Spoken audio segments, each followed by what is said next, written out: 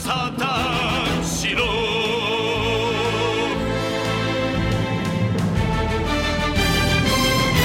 Hello, everybody, and welcome to episode 256 of the Saturn Studs podcast. I'm Kurt, joined this week by my fantastic super co-hosts, Peter and Jake. Super co-host.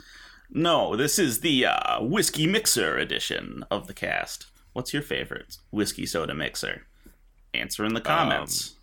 Ginger ale is the correct answer. Ooh. Anything else is not Dr. Pepper. Else.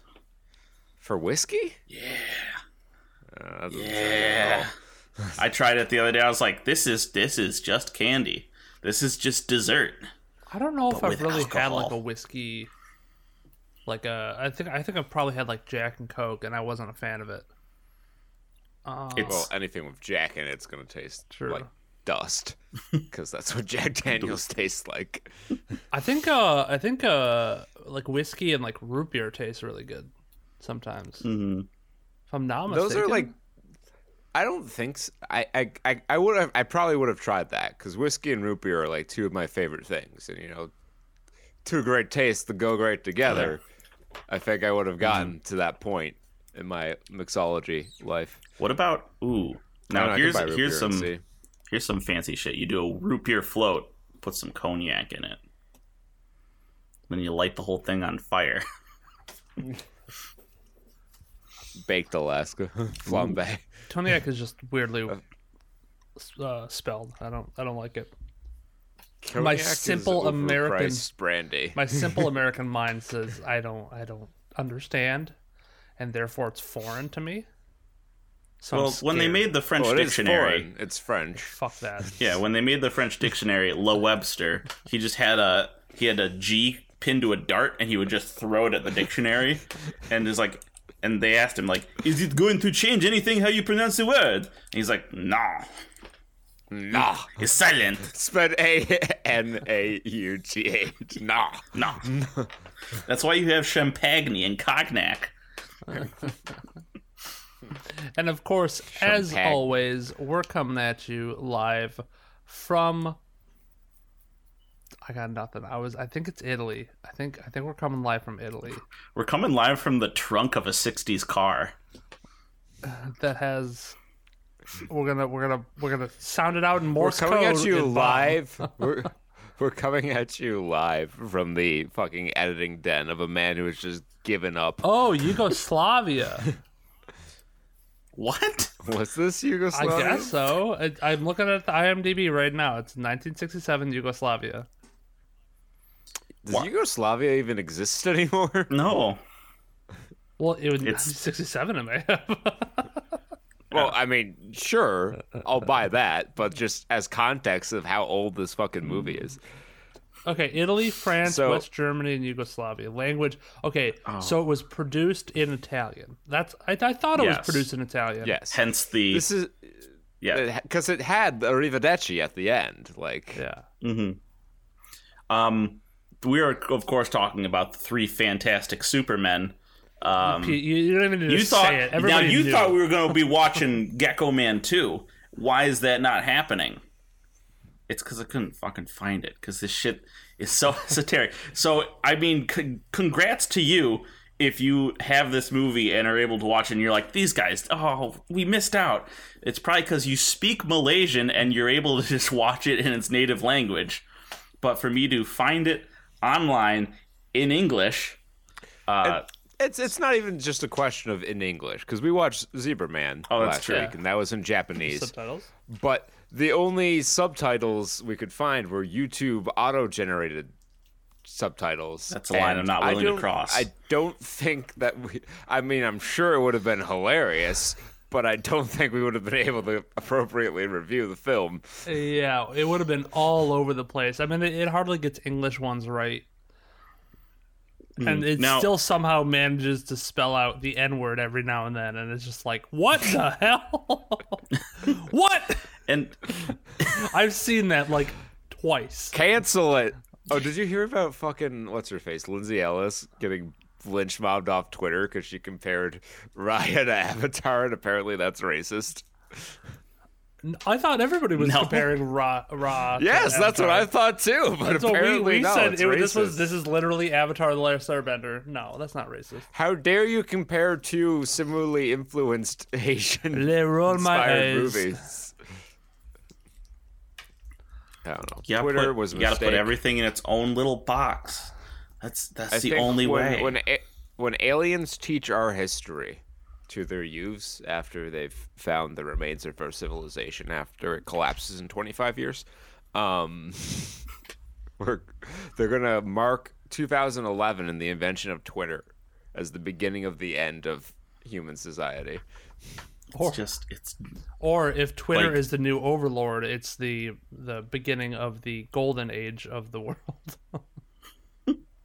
And we all praise Twitter. I mean, yeah, they're lord over the fucking crumbling and smoldering wreckage of society. No, I think you're onto something, because we may be heading towards the Warhammer 40k timeline, in which case Jack Dorsey is going to become the God Emperor of the Imperium of Man. The psychic energy of the anger of everyone on Twitter is going to feed his powers. It turns out the warp, it's just 4chan.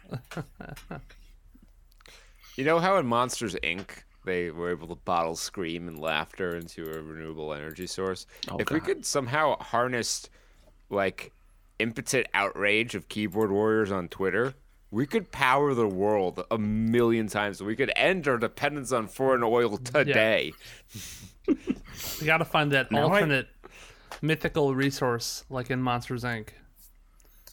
I want like a high stakes, like, political or like military thriller where we invade the monster world from Monsters Inc. and pipe their energy back into our dimension. We're invading you for your energy. We're invading you for our own screams. Like a reverse Pacific Rim. Yeah, because they were like invading our shit to like. You've got like the terraform Doom guy.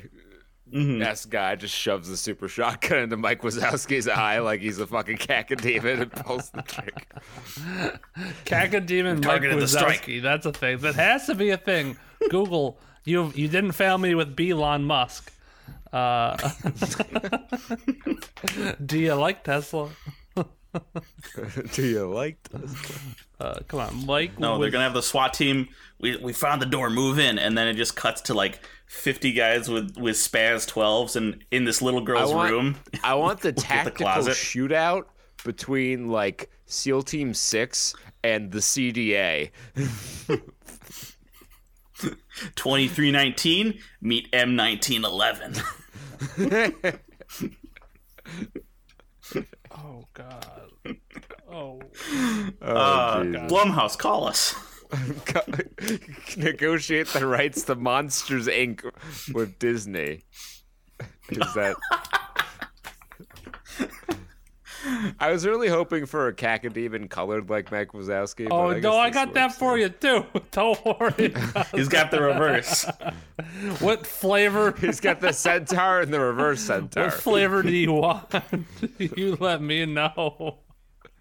Here at BK, have it your way. We got green cacodemon Mike Wazowskis. We got red ones. And they're all trying to get a little girl back to her home in the real world. Yeah, this fucking Mike Wazowski was.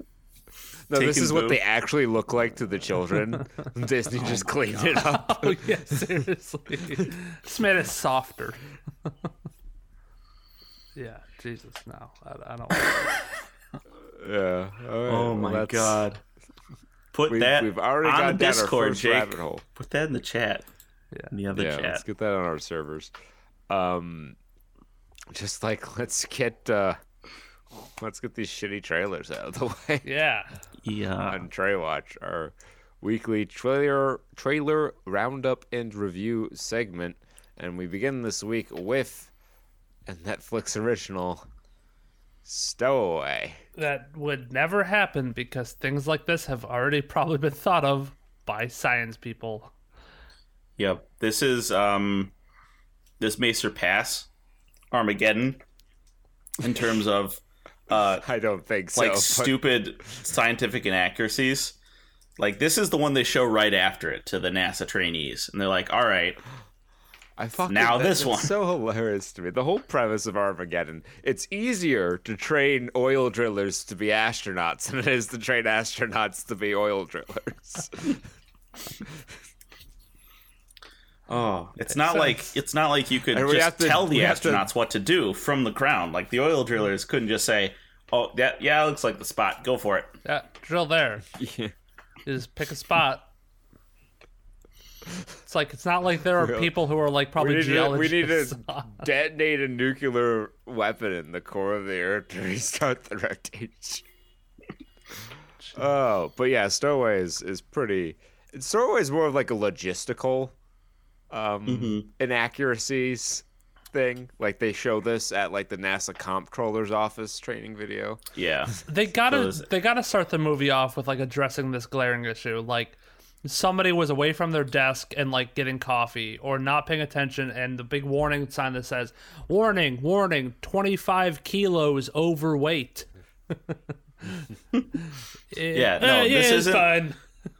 if Chris Columbus can do this in Home Alone, then they can do it here.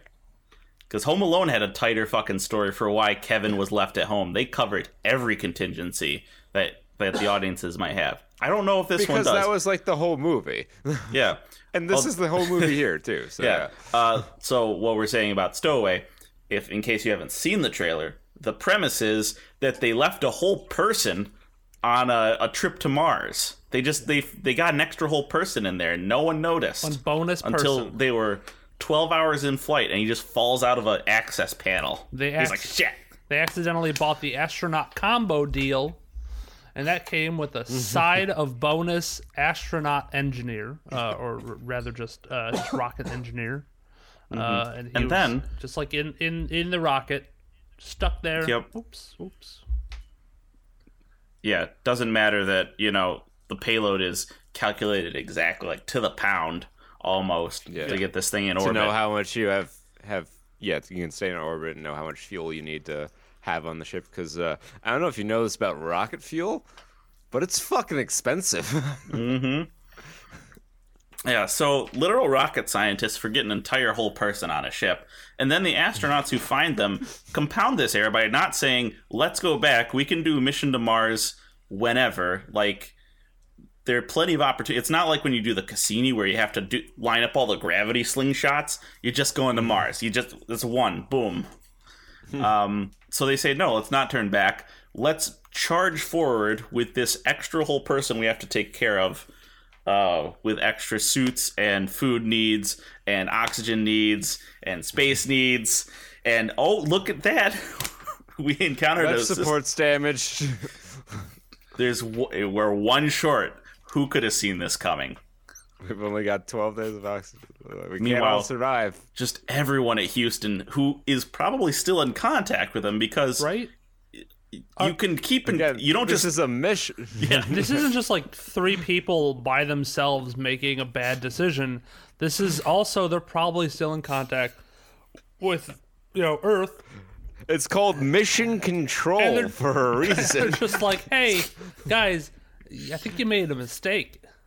Let's not do this. Yeah. Hi. Mission control to Serenity now. We're noticing that your velocity is a little bit off of our projections. Like, you're carrying some extra weight. You mind rating us back, telling us what this is all about? Right. Now, some of you may clap back at us with something about The Martian, or like, oh, how did they forget a whole person on Mars?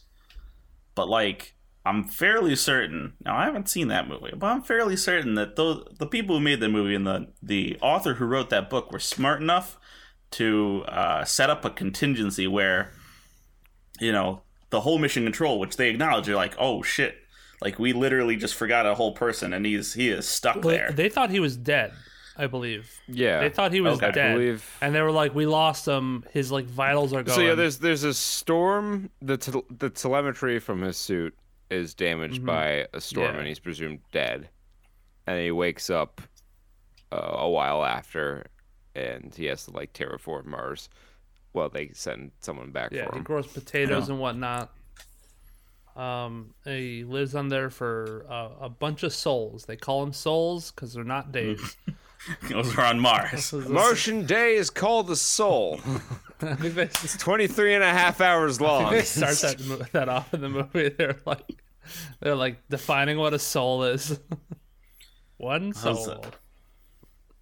That's where he gets his... Phobos runs on Martian time. Matt Damon gets his 24th chromosome. No, that was in Doom Annihilation. Oh, you're right. It was the wrong crappy Doom movie. I get them confused. It was the one where the fucking the demon takes over the fucking artificial intelligence on the spaceship somehow. Oh yeah. Hell technology is definitely compatible with like future AI technology. That makes sense. Just like a virus. USB 666, of course. All makes sense. So the Doom movie, more scientifically accurate than this piece of crap. Yes. We do know that those with 24 chromosomes are possessors of tremendous strength and physical ability. Yeah. So watch this if you want to enjoy the sci-fi stylings of Anna Kendrick. Yes, Anna Kendrick, noted for her sci-fi prowess. She's probably fine in the movie. They're like, we want Natalie Portman, but Natalie Portman doesn't want us. She's too busy doing Annihilation 2, Electric Boogaloo. Annihilation 2, Self-Realization Boogaloo. Next up we have Saban Films. They're just on a roll. This is like their 18th movie this week. And it's called Initiation. It's I Know What You Did Last Summer. But with social media. Yes. A modern twist on the now 30 almost year old movie. See, now I never... That movie came out in 92. Mm-hmm. Have they ever done a movie about like a whole sorority that's like a demonic cult sorority? Because I haven't seen I Know What You Did Last Summer. I Know What You Did Last Summer is they like they're out with a friend and they die and they cover it up, and then the fishhook killer comes back. Okay. To kill all the people wrong. Gotcha. It's because I've seen some sorority initiation videos. Is kind of like a little bit, but that's like a dance cult of witches. Yeah, it's like a whole other thing. Like y'all have seen that video where it's just like the one sorority initiation opens the doors and it's like the entire sorority, which look exactly the same. Yeah, they look like they were like spawned from the same progenitor. They're like, welcome to our sorority, welcome to hell. Da, da, da. They use the reproducer from Fantastic Superman. They just duplicate them over and over. I gotta see if I can find that. Because that would be a great idea for a horror movie. It's just like a creepy, monotonous sorority. Here we go. This is the one. 39 seconds of just sheer terror. It's gotta exist. Oh yeah, I've seen this. And it just opens up on the legions. Oh yeah. I hate it. It's of course. The Alpha Delta Pi Texas video, and it's just the hordes below. Cue the Doom music. Rip it down. I want to see the outtake of this where they open the door as the fire marshal's walking by and they're like, that's too many people in this room. Disperse. Oh God! It's a can of riot gas into the fucking. This is a different one. I just want to take a rat and throw it in the middle of there, just see the chaos unfold. Just crawling all over each other to get away from it. But not even like a dirty rat, like a rat you'd buy at a pet store that's all cute and shit. Mm-hmm. Yeah, or a mouse that's just like, the spirit fingers even. I like the second video where it's the behind the scenes of them pressing on the door, trying to bust through the threshold like a zombie horde. Yeah, I want like a remix of this where it's just the the grunts and the snarls of like a zombie. This is what years of Nazi zombies has prepared me for. Oh God! Like so, looks like the new sorority people are walking in. Oh, I thought they were gonna walk into the middle of the circle and just get like absorbed like an amoeba. Yeah. They're creating the kill switch Assimilated into the engaged mass. death You know circle. they had to rehearse this. That's the worst part about this. Is this is not the first time they've done this. Like they This had is to a probably rehearse well-rehearsed this and choreographed. under penalty of being ejected from the sorority. Even Yeah. Hey guys, That's fucked. I know you have finals to study for, but you know, initiation day is coming up, and we all have to practice our loud cheering and screaming. Why is there initiation during finals week? I don't know, maybe because it's like the beginning of the end, obviously. They're not the best planners. It's right during initiation week. I don't know when sorority or fraternity initiation week. But why would it be at the end of the school year? Well, semester. They're gonna go. The seniors are gonna graduate. I don't even know. Okay. We need you to show up and practice your cheering and Who screaming cares? in a It's circle. initiation. There's social media. Like one of the frat boys becomes a hoodie killer. I'm betting it's all of them because you know it's a mass killer. So the shocking twist is that they're all a killer. They're all a killer. Like they'll be like, "Oh, we know it was you. You were the killer," and he's like, "No, I'm not." And then the other killer comes around, and there was, "What? How did this happen?" It's because they're all the killer. All frat boys are killers. All frat boys are serial killers. You're right. I've known a few of them. I almost was one. There was State. There was a small part of me that wanted to, but I was like, I'm literally only gonna be here for like 2 years. I feel like A State, instead of like when COVID hit, they didn't cancel classes. I feel like they just started doomsday prepping. It's like, all right, everyone, get your hockey sticks and get a bag of nails. We're gonna make some makeshift weapons here. No, We're gonna teach you how to cook in large. I mean, they already probably like. I feel like A State, half of them already have like hunting rifles. They're just like it's just a week after COVID hits, and just the deer are gone from Alfred. There is a lot of camo on that campus, that's for sure. yeah, there were probably a lot of guns in a lot of rooms. Even at AU, there was every now and then. I know one of the people who I think you guys know as well had a gun in his room. I'm sure. I wasn't aware of anyone, but I wouldn't doubt. But that was also because he was like ROTC, so Okay. Yeah. crazy Yep. kids. I know who you're talking about now. Yeah, I don't think I do, but that guy. The one kid who would show up in fatigues every now and then. I don't remember. I could put his name in It the slipped chat. my mind.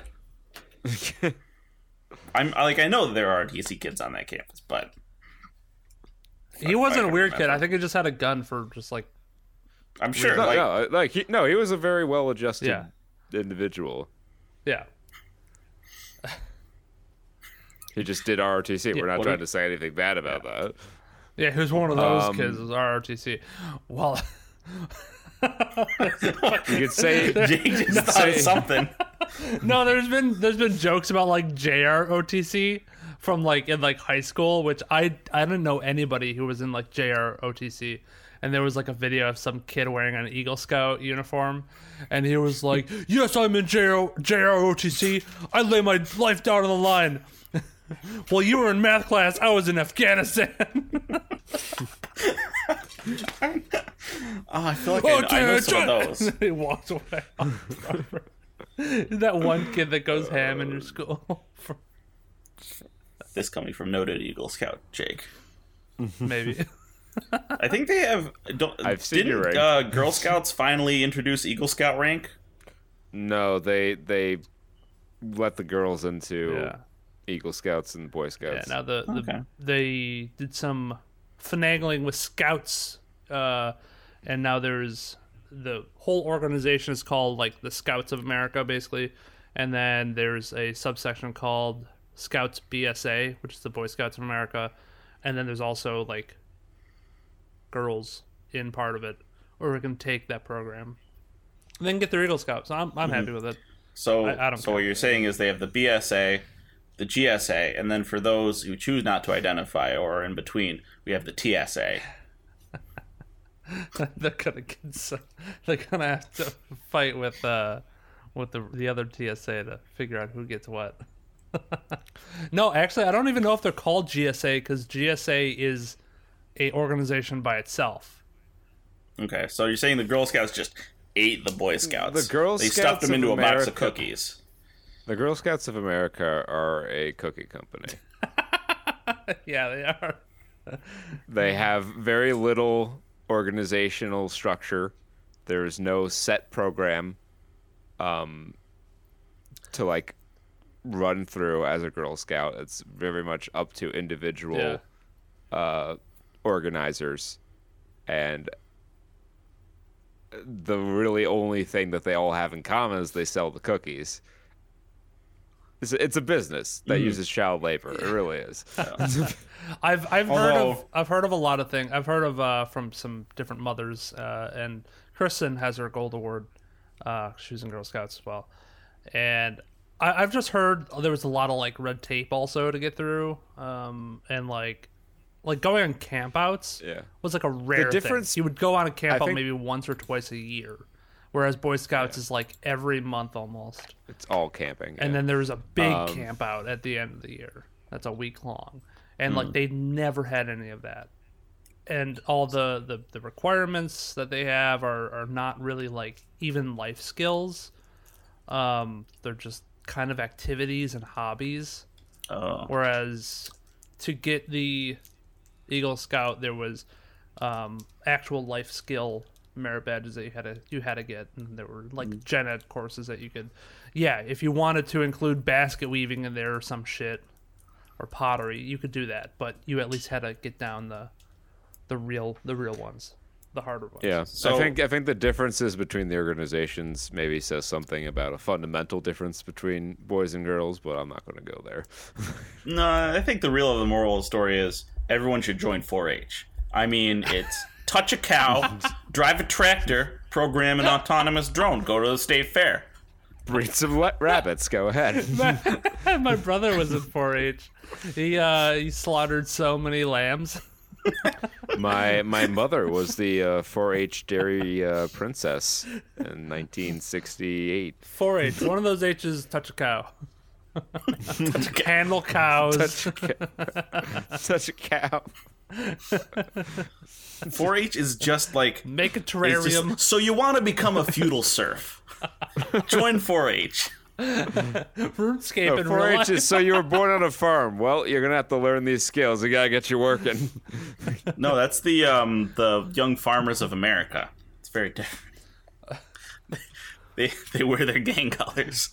You don't want to be seen in the same field with two of them. 4-H. Are you a city kid and wanna re-roll your stats into a farmer? Join 4-H. Did you pick the farmer background perk on your city kid build? Now you have plus one. Here's to a touch 4-H bonus to help round out your deficient stats. Here, go take this lamb and dress it up like a samurai, and then we'll see if it wins, and then it gets slaughtered to the highest bidder. Oh shit! That's basically the plot of Virtuoso. Yeah, I think we nailed it. Virtuoso, when keeping it real goes wrong. It's basically like a cheap knockoff of The Bourne Identity, and Anthony Hopkins is in it. It's made by Lionsgate, so he's in the I have a name and not much else stage of his career. Lionsgate is just a working pension. Really is. It's there so that these old actors can keep their SAG cards up to date and get a quick buck. You only have to show up for like a day of shooting. I mean, like, what did Anthony Hopkins really do? He just walked in, sat down, had some real whiskey, probably a cigar. All his scenes, filmed them. Like he's got like 2 locations that he appears in. Mm-hmm. That's it. So he's going the Cameron Mitchell, Steven Seagal classic. Yeah. I'm gonna Well, be even in in like jujitsu, Nick Cage was only on set for 3 days. He had 3 days of filming. That's why he's barely in the movie. Bruce Willis. That's on Netflix now, jujitsu. So I keep seeing all these articles about people writing about jujitsu and how like bizarre it is and shitty it is. I'm like, you amateurs, Guys, we're ahead of you. You fucking amateurs. Old We news. delayed watching jujitsu by like 4 weeks. We were on the shit from the start. Uh, We knew this is what the people wanted. So, someone wanted this. Uh, Nick Cage wanted a check. Someone did want it. I'm not sure who. so do we Let's talk about the big trailer. big one? that anyone Yeah. cares about. The only one anyone cares about. Nomad featurette. What? Yep. Nomad. Nomadland. Movie that's been out for 3 weeks. No, we're talking about The Suicide Squad. Oh, I didn't realize they called it the Suicide Squad. They gave it the whole Batman treatment. Well, The I think Batman. it's so that people don't search just Suicide Squad and see the That's- 2016 abomination. That's not Sure. gonna happen. They're still gonna do it. They're still going to search Suicide Squad like I did. Yeah, but you gotta like mitigate the damage, know. right? Yeah, it's like gun control laws. Yeah, criminals are gonna get the guns, but you're gonna get it out of the people. Like, I try to the mitigate first time offenders, you're gonna weed those out. Suicide Squad, a criminal movie. It looks, it's not what I expected it to be. I'll say that much. Perhaps I should have expected this from a James Gunn take on Suicide Squad. But I think it's a nice amount of levity for the DC. Although the Harley Quinn extended universe, Is she Harley Quinn? She's from America. Totally. Accent didn't slip through at all. It was but very yeah, odd. there's basically two DC extended universes at this point. There's the Snyderverse, and then there's the Margot Robbie verse. Yeah, right. right. And the tone of the Margot Robbie verse has been mostly lighter. I mean, maybe But they'll. I think I'm at the point now where I'm ready to accept the fact that she's not the right person for Harley Quinn. Yet Yeah. they You keep know who on is? casting her. You really know who is fucking Kaylee Cuoco from Adventures of Harley Quinn. They're the Oh, yeah. misadvent- Yeah, Yeah. she could physically play the role too. yeah. Yeah, she's hot. That She's blonde, about the right build, Boobs. about the right height. thank you. Dan. Nice. I She think got that has like that that's- badonkadonk. They got a that's one of the fan favorite depictions of Ivy. I know a lot of people on the net enjoyed that one. I think the animated version of King Shark is better than this one because they went with straight. I know they had enough witty characters that like we got to have a dumb guy, so let's make a King Shark. But I like King Shark, the internet guru. The hacker, yeah. Yeah. Yeah. But no, I liked seeing King Shark in this and Yeah, I do too. like having him be an actual shark man. They're, from what I understand, like all these characters are like really deep cuts to the comics. I mean, To, there's like, Polka Dot Suicide Man Squad. in there. Polka Dot Man. I mean, The whole Suicide Squad is just like here are some characters we haven't done a lot with. Let's do something. yeah. Let's see if we can pull up the character sheet. It really, There's you know, been a lot. if And I, there's if I could they- write they- Suicide Squad from the beginning, just clean slate, write it up. What I would do is I'd make a regular Suicide Squad, but I'd make the villains all the different cold-wielding villains from the DC universe, and I'd call them the Arctic Assholes, and it would be an 80s sports movie. Yeah. We got to save the prison from being torn down, guys. We got to beat the Arctic Assholes so to the superhero. outside of Mr. Freeze and Captain Cold, Yes. who do you have? in the Arctic Well, we got Frostbite. No, what's the Killer Frost. Yeah, Killer Frost. What's the Superman? one who she can turn whatever's hot into, like, the hotter something is, she can make it cold. Fuck, I don't remember. Super. That's not what I'm familiar with. Not Bizarro. This is a lighter tone. We saw a lot of interplay between Idris Elba and John Cena in the trailer. Which stuff goes in the good, yeah. Soldier Dude is back. Rick Flag. So yeah, I was gonna go through the list of who we got. So some of the returning people: Harley Quinn. So Joel Kinnaman returns as Rick Flag. He was in the original Suicide Squad. We have Amanda Waller coming back again. Jai Courtney coming back as Captain Boomerang. I'm trying to think of who else. I honestly think that's it. As the people who are returning from the original Suicide Squad. Now we have King Shark, who's voiced by Sylvester Stallone. We have Idris Elba's Bloodsport. Michael Rooker, because he's apparently James Gunn's best friend now for all of his movies, as Savant. Everyone has their guy. We got Sol Soria. I don't know who the fuck that is.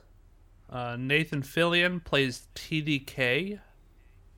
I'm trying to remember if I could spot him in that. Yeah, I didn't see Nathan Fillion in here, but I'll keep looking. Pete Davidson, comedian, plays Blackguard, which all I know from his is he had guns on him. John Cena's Peacemaker. Mm-hmm. I don't know who the fuck this is. David Malchian, Polka Dot Man.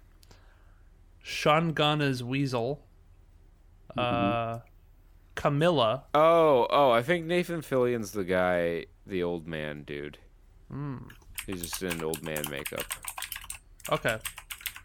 But he has the right, like, weird... Nathan Fillion kind of has a weird shaped head. Gotcha. Yeah, I'm just trying to look for the people who have, like, the one named thing, so I'm, like, assuming these are the superheroes. When you said Weasel, I thought of the Static Shock villain Ferret. whose superpower was he had a big nose. Yeah, I don't know. I think Weasel, like, might just be like a cameo, or I don't even know if he's actually gonna be like No, I think he is actually walking in like one of the big shots. So we have Weasel, Camilla, Thinker appears later on. I don't know if he's a part of the Suicide Squad or if he's somebody who they meet later. He's probably a reluctant member. Tyla, Javelin. Yeah, I mean, the joke seems solid in this.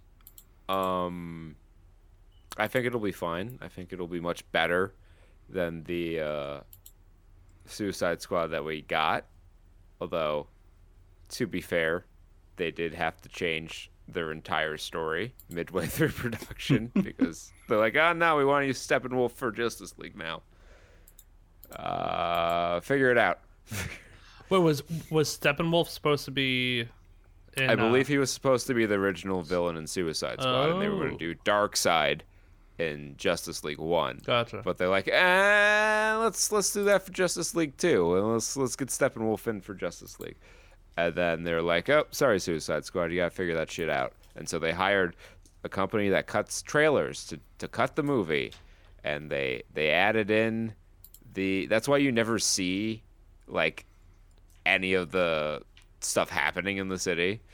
Gotcha. It's just all like, oh yeah, it's the fucking witch lady. She's doing stuff. We gotta get the heart. Their heart's out.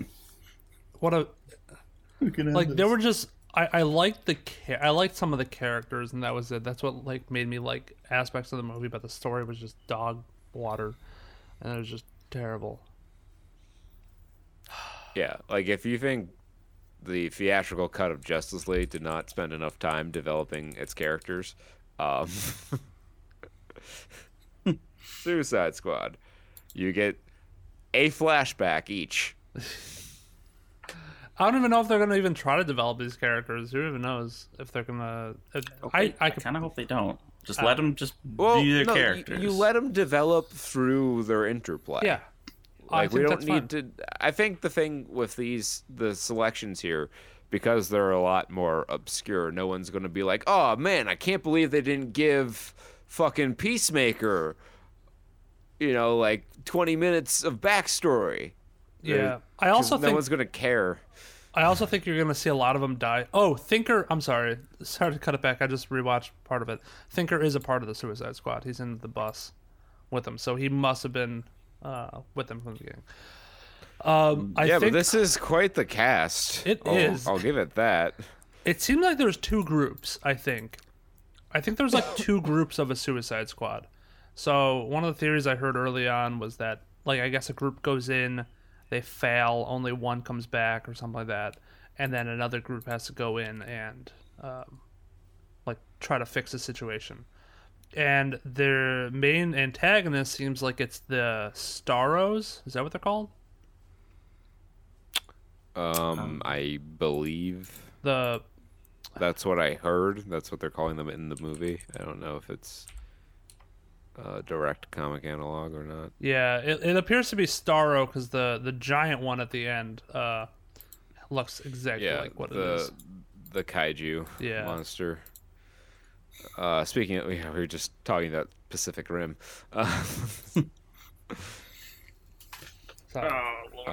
Yeah, but like the names here: Margot Robbie, Idris Elba, John Cena, Joel Kinnaman, Jai Courtney, Peter Capaldi. Capaldi. That's probably how you say that. Something David like Dastmalchian, Daniela Melchior, Michael Rooker, Alice Braga, Pete Davidson, Joaquin Cosio, Juan Diego Boto, Storm Reed, Nathan Fillion, Taika Waititi, Steve Adke, Sean Gunn, Flula Borg, Mei Ling Ning, Tanashi Kajesi Bolden, Jennifer Holland, Julio Cesar Luis, Sylvester Stallone, and Viola Davis. A lot of big names in that list there. Yes. So they spared no expense getting this, and DC never James does. Gunn loves his soundtracks, and WB owns a very large music catalog. Yeah. So I would expect the soundtrack to this to be banging. Yeah. When have they never not splurged on a DC superhero movie? I don't know. The Snyder Cut of Justice League didn't have a lot of music in it. They recut a lot. They did a lot of new stuff, I guess. I don't know. That moves us on to the follow-up. One movie reported the results this week. Yeah, not sure what happened with Box Office Mojo here, but weekend 13, the 26th through 28th of 2021, Nobody is in first, seemingly unopposed. $6.5 million opening weekend. Number one movie in America by default. What is this? The beginning of COVID again? Remember when we had like 5 Is War with things Grandpa gonna come back? War with Grandpa officially out. Oh my god, you heard it here first, folks. I'm sure it's running. That's why Nobody only opened to 6.5 million. Like, War with Grandpa took away too much. a lot of people had their business siphoned by War with Grandpa. They had a now we can second officially say that nobody beat War with Grandpa this week. Nobody That's true. can beat We War did. with Grandpa this week. It can, and it did. It can't beat him next week. It can't. Wait, nobody. You can't. There's the one. I fucked up my own joke. I was hoist on my own petard. Man, you flew too close to the sun, my boy. Your Icarus, wings you melted. fucking dumbass. Just call me Dickarus. Well, Can we remake that fable with the fucking Yes. shitty attitude on his father? You fucking dumbass, Icarus! I told you. just have like Stupid shit. a series of like Greek like short stories made into a movie. I mean, it's a lot more fun enjoying Greek mythology when you think of them as just like My Big Fat Greek Wedding type people. Spraying Like modern Windex Greek, like and all. Come on, my boy Icarus, what are you doing? That's the only thing that people remember. That's all I know of Greek comics. That and Euros. Got it. That's it. Spraying Windex. My boy, you didn't treat your it. wings with Windex. And there's the one guy on the internet who rescues dogs. And he's like, brava, Tammy, come here, brava, what a good girl. And he rescues the dogs that are just like apparently all around Greece. So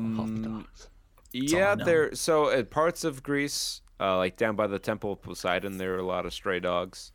I don't know if they're stray dogs because someone was feeding them, but it's weird because they're like not indoor dogs, so they're like kind of scared of people, and it's really weird to see a dog afraid of people.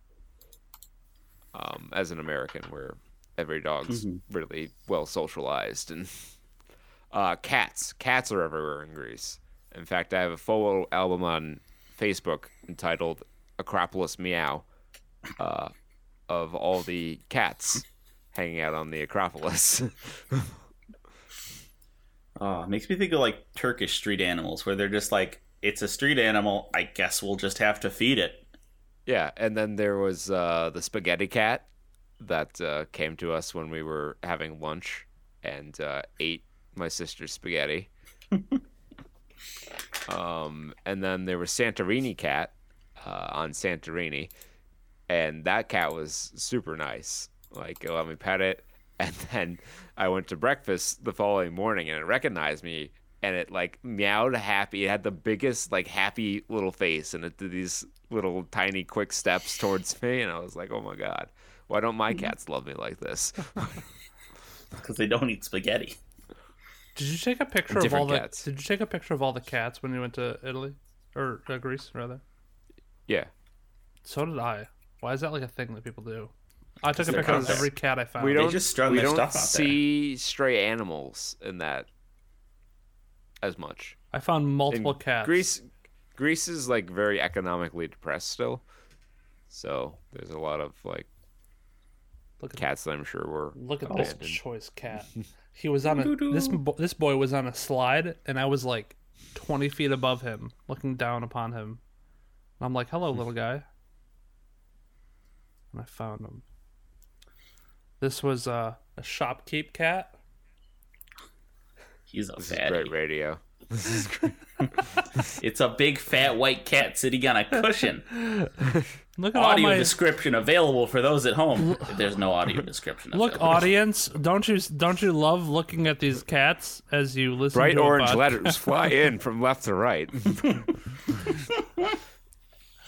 Another cat appears on screen as it lies on the floor. That's another cat. It's got pants.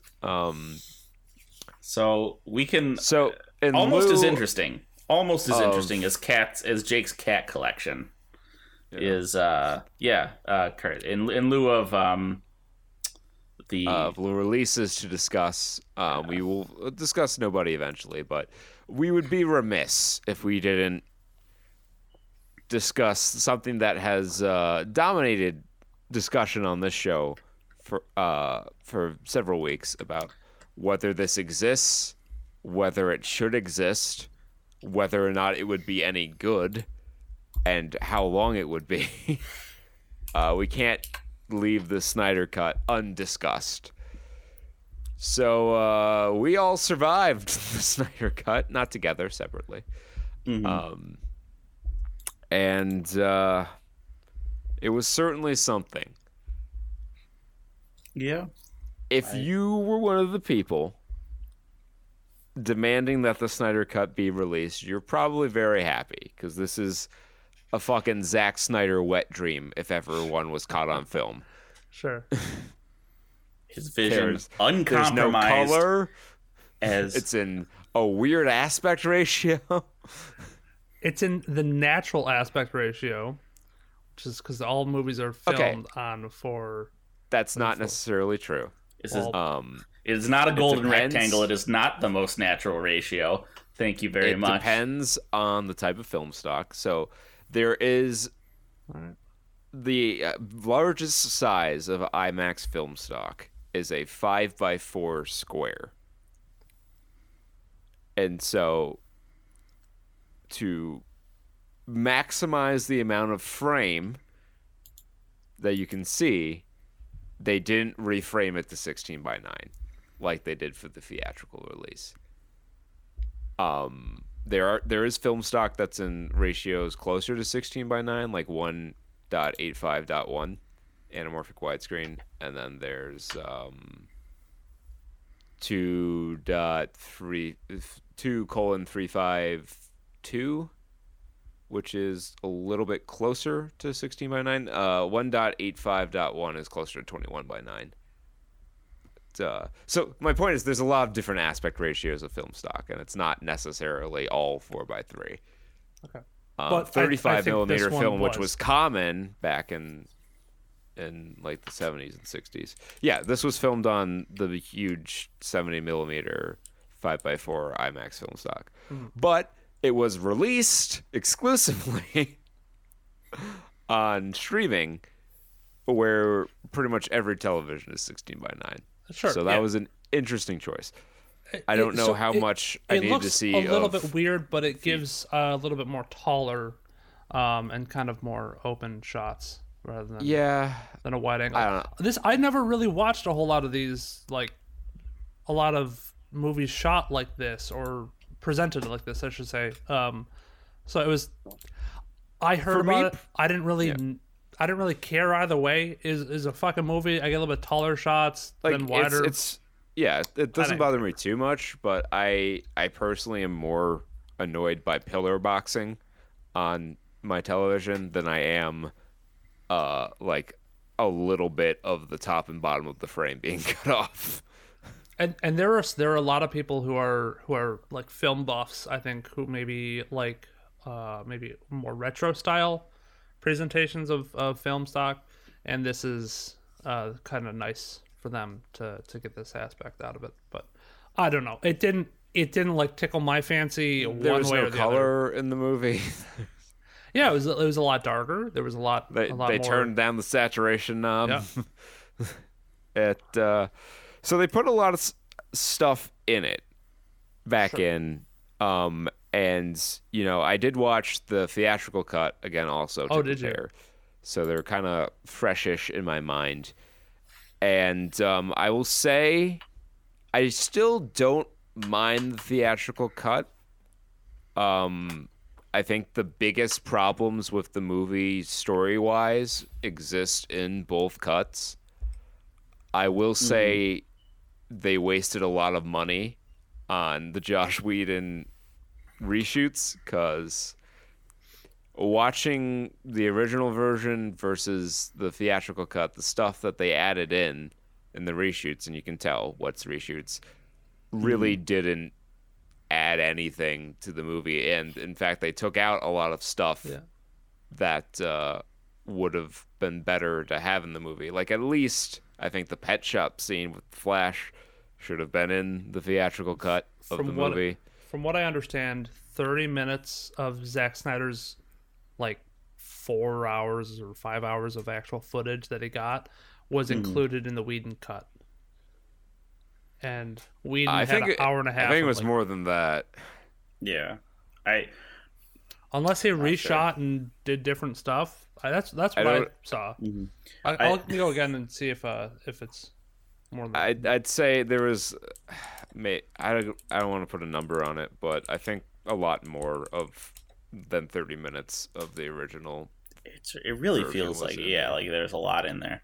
I like how it's funny to note how the non-Snyder heads of the internet, like the general internet, I feel has kind of done a 180 on the Justice League now that the Snyder version is out, even though there are a lot of the same people who are criticizing Snyder for, you know, it's like, oh god, all this stuff's so grimy and gross, and a lot of those people have like done a 180, and now they're calling the Joss Whedon version the Justice League.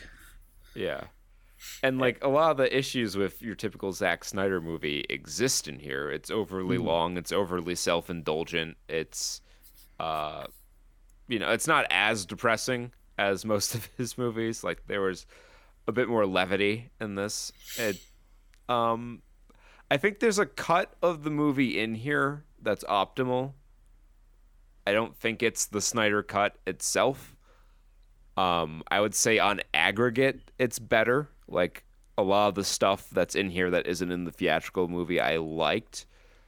But there is just so much slow motion and scenes go on longer than they have to. Scenes that don't really add anything to the story are in there still. I think you could have cut this down to like 2 hours and 45 minutes, and that would probably have been a pretty good version of the Justice League movie. Mm-hmm.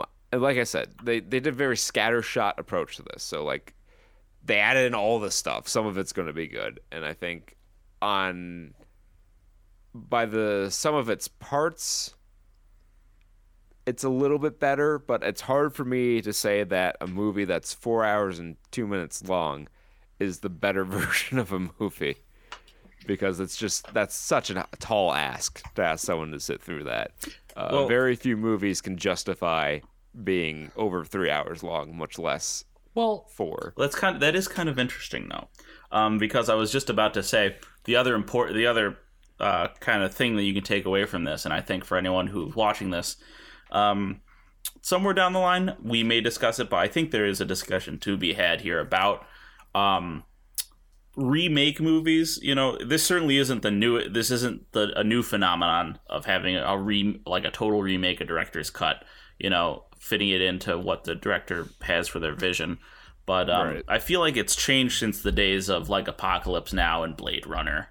I think the one that pops out in my mind is Sonic, which of course that was just like a patch almost. Like they did a version 2.0 of that movie. When the beta version early access came out and everyone was like, oh, this is bad. I did not like that.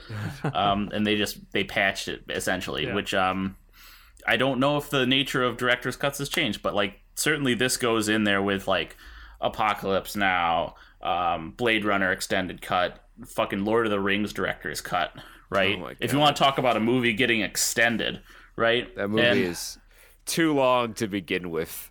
And then they added in another hour. Yeah.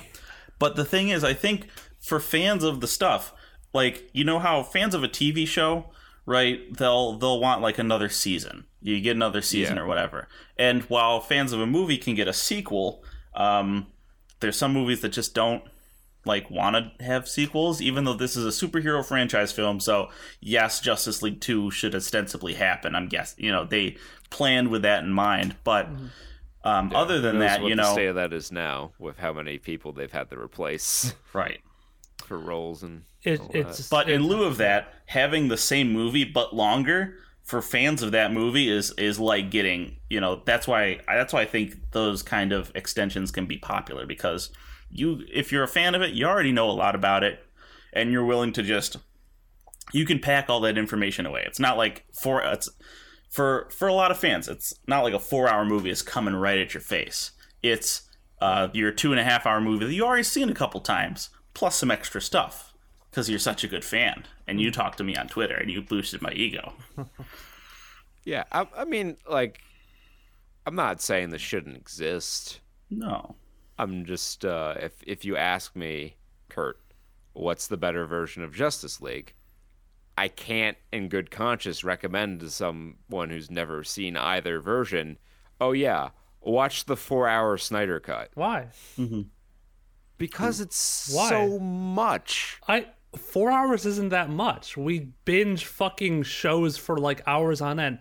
Not to mention, this movie is cut up in individual parts. There is nothing wrong with watching an hour, 2 hours, even a half hour at a time, getting to each of these individual parts, going to work, or coming back to it later.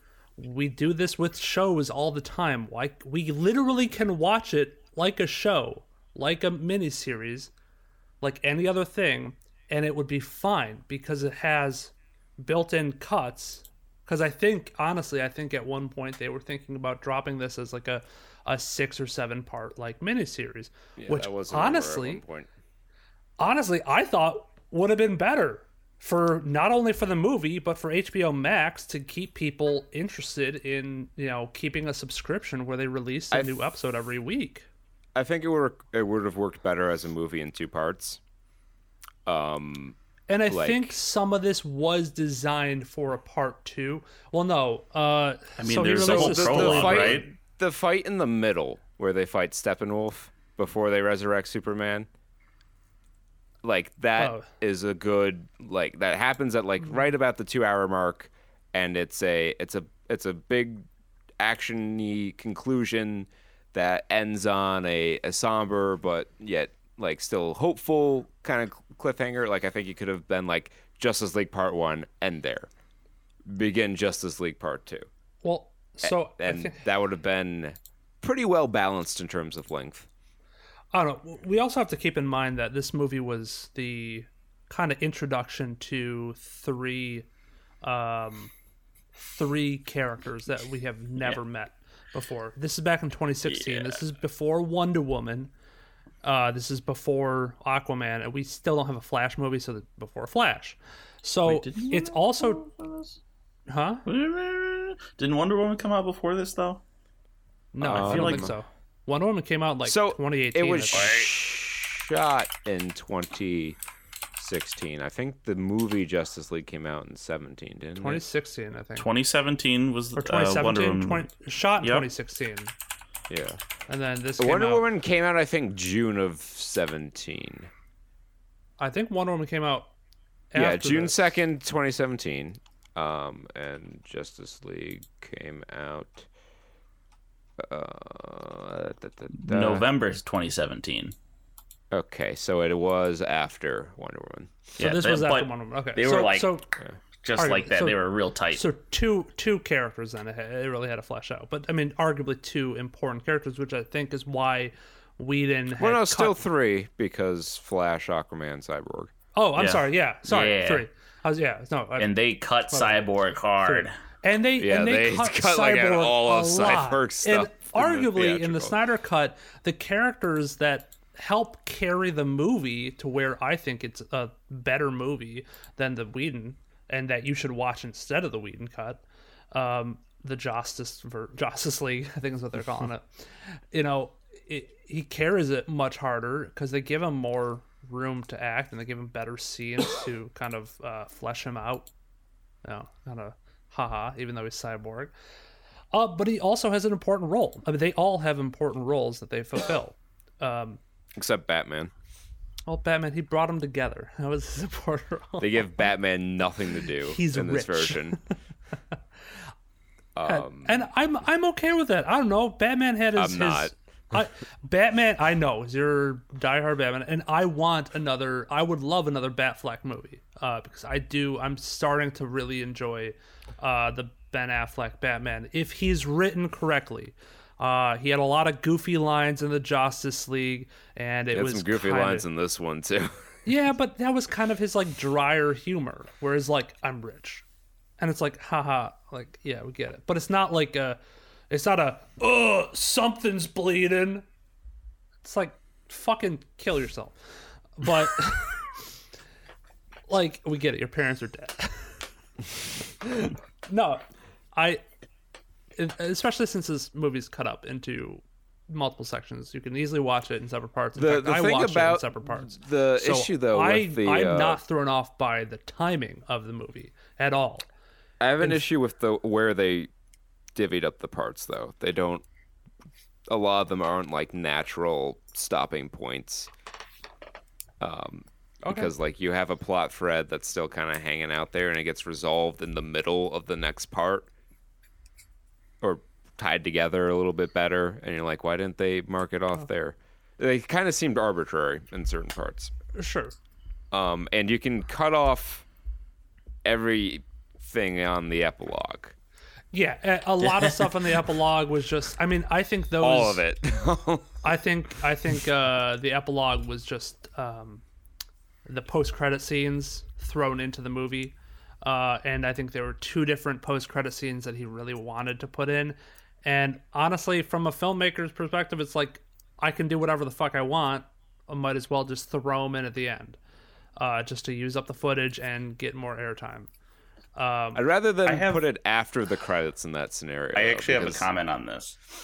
Yeah. So now that we're at the time of the stage of development of the superhero franchise movie, where we're having 2 or 3 post-credit scenes a movie, right? Mm-hmm. I think they need to at least take a couple of those. Like, keep a post-credit scene, sure. We'll tag, we'll hook. Take the other ones and just drop them between the movies, like couple months after. 6 months after the movie. Yeah. As a lore drop or a mystery box, and keep the Batman vs Superman did that with the Lex Luthor, where they had no post-credit scene, I believe, unless there was an Amanda Waller one. But that was Suicide Squad.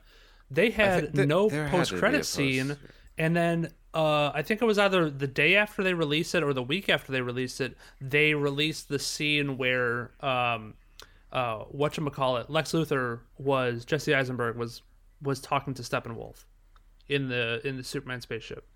So they released one on YouTube. I do remember that. Yeah. But like the one with Deathstroke with Lex and they're getting the Injustice League together, like that works fine as a Justice League post-credit scene.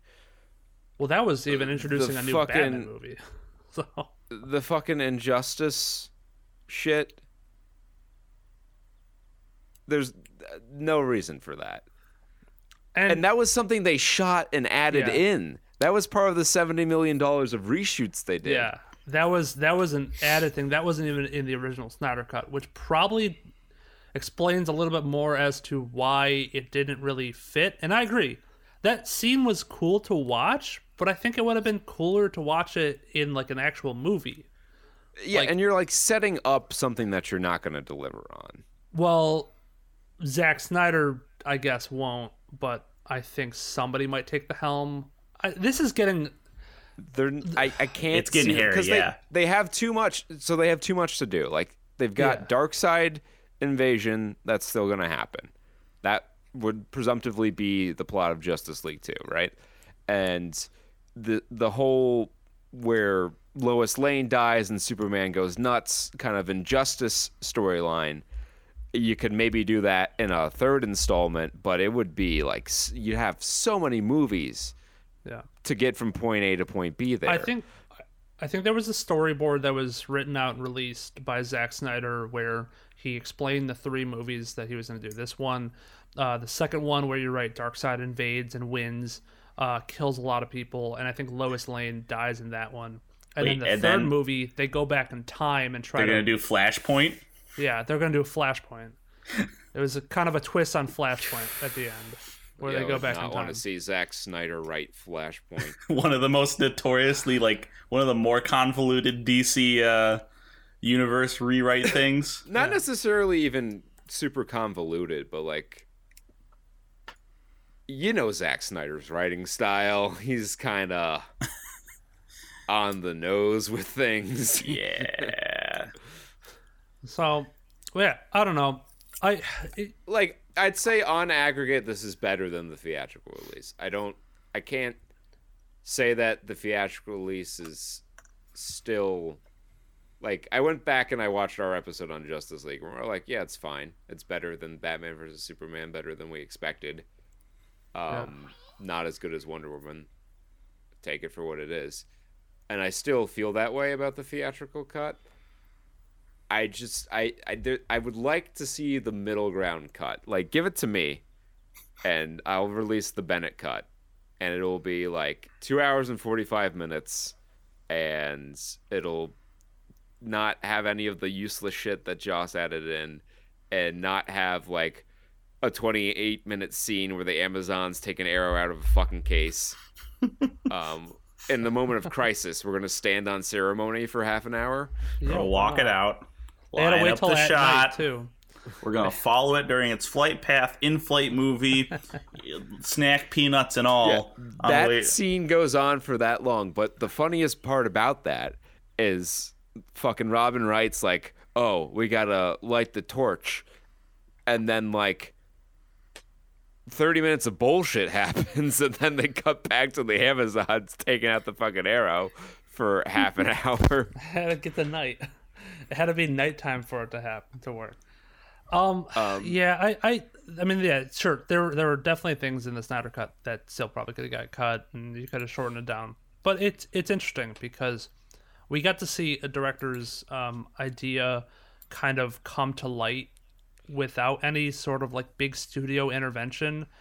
And how many times are things cut to like remember when Endgame came out and it was 3 hours long, and they had trouble getting that into like AMC because theaters couldn't make a sizable profit off of it because it was, that's like, another thing. Like, this movie couldn't have been released like this. Exactly. Just so, like, logistically speaking. I don't like that. The logistics for a movie theater was cutting into the actual meat and potatoes of the movie, whether or not it's 4 hours, 5 hours long. It's like, this kind of makes me wonder for the future if we're ever going to get like different director's cuts that are released on streaming services that are like 4, maybe 5 hours long. Just a lot of shit. Because a lot of shit that would never have gotten released, but it fleshes it out so much more. Well, here, the issue, I think, with this is that this is a very, very unique set of circumstances that led to this even being a thing. I doubt most first cuts of a movie from a director are twice the length of the theatrical cut. That doesn't happen often enough where I think we're going to see an influx of these. Like, the only director's cut that comparably changes a movie is the Daredevil's. The only one I know of is the Daredevil's director's cut, which adds in like another, I don't know, 45 minutes of footage that had all the story in it. So the movie actually makes sense and is pretty good. I just keep on seeing like different director's cuts that add so much more to the movie. Like, when I say that Batman vs Superman is better with the 30 minutes they added in, I'm not lying. It is a better movie. They added context to a lot of the situations that left people confused in the theatrical cut. But like with Justice League, the core issues aren't going to be fixed by adding more shit into it. Batman vs Superman is still going to be very dull. It's still going to be unnecessarily gruesome. It's still going to have a major plot point revolve around a jar of urine. That is not changed by adding more footage into it. Look at Suicide Squad. A lot of people hated Suicide Squad, and a lot of the reasoning behind why they hated Suicide Squad was because characters weren't fleshed out. It felt like Will Smith and Margot Robbie were the only ones who ever got any sort of like substantial screen time that fleshed out their character. Meanwhile, all we got was like the Human Torch going, fire, kill family. That's my character. Instead, like, could we get more to them, more interactions between the group while they're walking through the city that, yes, would have padded the runtime and may have felt like filler or just kind of bullshit, but actually made him a decent character instead of just a walking corpse waiting to like just get blown up by the head. I don't know. Well, it's just not every movie is in a situation where they have to cut quality content. Usually that's not what's getting cut. And in fact, I'll tell you, there are a lot of director's cuts that are worse than the theatrical cut. The Terminator 2 director's cut adds in a lot of stuff that does really nothing for the movie. And I love Terminator 2. I would be down to watch a 5-hour version of Terminator 2, but seeing what's different between the director's and theatrical cut, it's fine. Like, they cut out stuff that was like fringe that should be in the movie. Sure. And that's the most common scenario where the director presents their cut and the studio's like, do you really need this? Do you really need that? And the director's like, yeah, I guess not. Yeah, but I mean, when we're talking about movies that actually do need it, like movies that have or supposedly have like 5 or 6 main characters, but when you only have like John Connor, Terminator, and his mom, it's like that's not that hard to flesh out in 2.5 hours. You know, you got time for it, and like this in like these big movies, and even Endgame, is like we have all these main characters we got to give screen time and ample screen time to. Well, it's got to be longer. So naturally, it's going to be 3 hours. With Endgame, like you see, this is why it was so wrong. If you're going to do a movie like this with a large ensemble cast, you either do it like Ocean's 11, where there's no expectation for the characters to be super deep, or you do it like Marvel did it, and you lay your foundational movies where the characters have already been developed. I will agree with you 10 times out of 10 that yes, DC doing it backwards was a bit of a mistake. You put yourself in the situation where, and I think we said this as much when Justice League was announced, and it was coming out before all these other movies for the characters that are going to be in Justice League. We're like, this movie is either going to be a million years long, or it's not going to have a lot of character development. And those are the only two possible scenarios you can find yourself in when you structure it like this. Yeah, and then Snyder left, had to leave, and then Whedon took over and tried to condense it into a movie that was like an Avengers movie, which would have been fine if we had a Cyborg movie, a Flash movie, an Aquaman movie. But we don't. And we needed these hours to flesh out how did Cyborg lose his limbs? How did he get his stuff back? What is that doing to him as a person? And we got all those answers here. And I didn't understand. But Jake, you forget the Flash had a CW show. Oh yeah, that's right. My bad. I thought that I know it's kind of, and I'm sure like if this was done this way, people at like Red Letter Media would bitch about it to high heavens. I gotta watch a show to understand the movie, but I thought like that would have been a smarter way to do it. Like if you don't want to do a movie for each of these characters, if you can't, get them in to shoot like a short season of a TV show in between Batman versus Superman and Wonder Woman, like a 13 episode season of a show just to establish the character. Like they did it with fucking Kennedy's Clone Wars in between episodes 2 and 3. There was a story that kind of bridged the gap between the two movies, provided context for the space battle that you're just thrown into at the beginning of episode 3. Like, it helps if the movie makes sense without having to see that. But if your choice is, we can do this, or we could try to release a 4-hour movie or a 2-hour movie that makes no fucking sense, why not go that route? Yeah.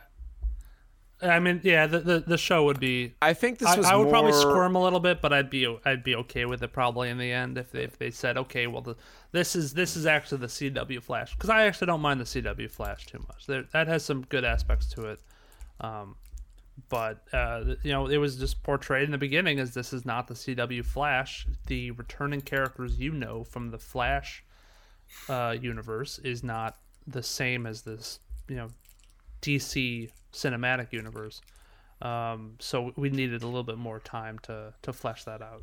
Yeah, and we didn't even get that much Flash. We know his dad's in jail, and that's about it. Yeah, but that was in the theatrical cut. The main stuff they added with Flash was the ending when he goes back in time to reverse their defeat, which much better.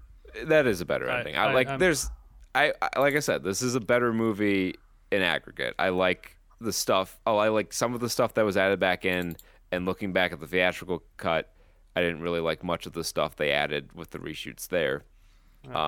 They were trying to make it Avengers, which, I mean, Avengers, when you think about it, was kind of dumb and silly too.